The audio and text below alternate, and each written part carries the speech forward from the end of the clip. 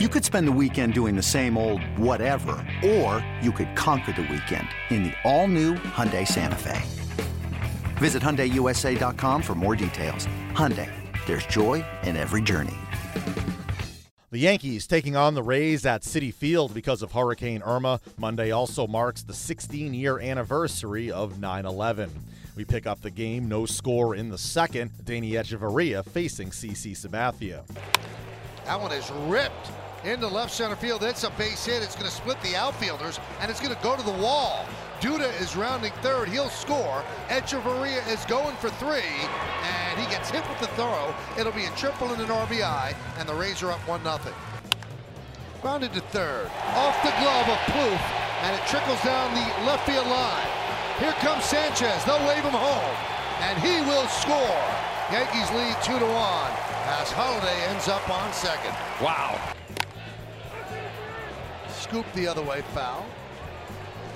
And he hit the catcher's mitt. So another catcher's interference. High drive, left field. There it goes. See ya. Off the facing of the second deck. A 3-run home run for Frazier. And the Yankees lead 5-1.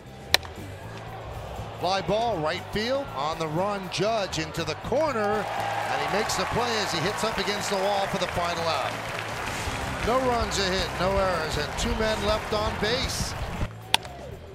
Popped up.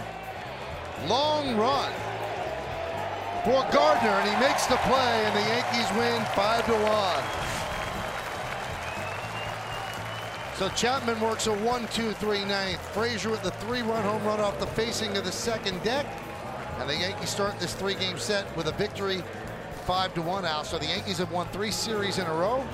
They take one of the next 2, and it's 4 series in a row. And Al, that's where you nail down your playoff spot. Yeah, that's exactly right. And being in the spot that they are, I mean, that's all you try to do, right? I mean, timely hitting. Of their 4 hits, 3 of them were in that inning where Todd Frazier blew it open. Only 1 single after that. Nice job by CC. The Yankees win their 3rd in a row. Manager Joe Girardi spoke after. I mean, he was not sharp tonight. He had to battle all night. He threw a lot of pitches. And Longoria has been the guy that's probably hurt him as much as anyone in the game. So I knew I had Robbie for multiple innings. Didn't know I was going to go 2 2/3, but he kept his pitch count down, which allowed me to do that. And I kind of felt like that was the game in a sense right there. That could be the game. So I went to him. Well, I think he's really, adopted the attitude of I'm a real team player and I'll do whatever you want. And he said that from the day one he got here. You've heard that from Headley from day one when we made the trade. And a lot of guys are in that room have just made it about let's win and whatever you need to do, do it. Did the atmosphere seem to you somewhat like a home game? Yeah, it did. It's hard, probably for a lot of Tampa fans to get here in a sense because, A, they didn't know where the series was going to be until Saturday. But, I thought the energy was great in the stadium, and for a bad situation, I give Tampa credit, for coming here and making it, somewhat easy on everyone in a sense. But I thought the fans were great. He just had some back spasms. So, I would call it day-to-day as far as I know. We'll see how he feels tomorrow. I'd probably start a right-hander at first tomorrow off of Snell anyway. But I'll see how he is. The Yankees bullpen goes 4 2/3 scoreless frames with David Robertson getting the win. He talked after the game. Just get ready. Be mindful you might be in here next inning. And I was like, okay, it's not a big deal. It's, got enough warning to know I might possibly be in there. And the game played out perfectly, and it worked out.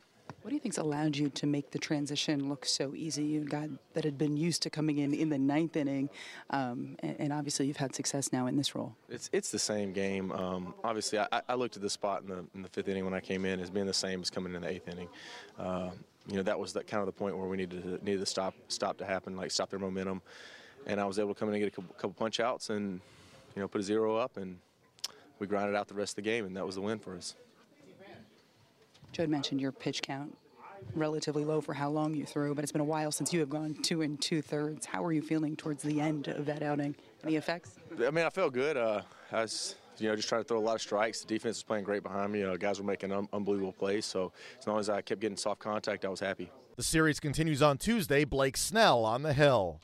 Hey, Rob Bradford here. You guys know I'm always up for a good MVP story, and one of the best stories is Wasabi Technology. Wasabi is the world's hottest cloud storage company, and it's become the go-to provider for professional and collegiate sports teams, including 20 Major League Baseball teams like the Red Sox and NHL teams like the Bruins and Vancouver Canucks. Even the Liverpool Football Club is getting in on the Wasabi action. So, why is Wasabi the MVP? Well, Wasabi was purpose-built to free businesses from skyrocketing storage costs and unpredictable transaction fees that the Amazons of the world are charging. In fact, Wasabi is up to 80% less than those hyperscalers and doesn't charge a cent for businesses to access their data. From Wasabi's AI-enabled intelligent media storage, Wasabi Air, to the industry's only cloud storage service with triple protection against cyber criminals, data deletion, and ransomware, Wasabi's taken the lead in driving innovation in data storage and helping sports teams to unleash the power of their data. Wasabi, another Boston-based championship team.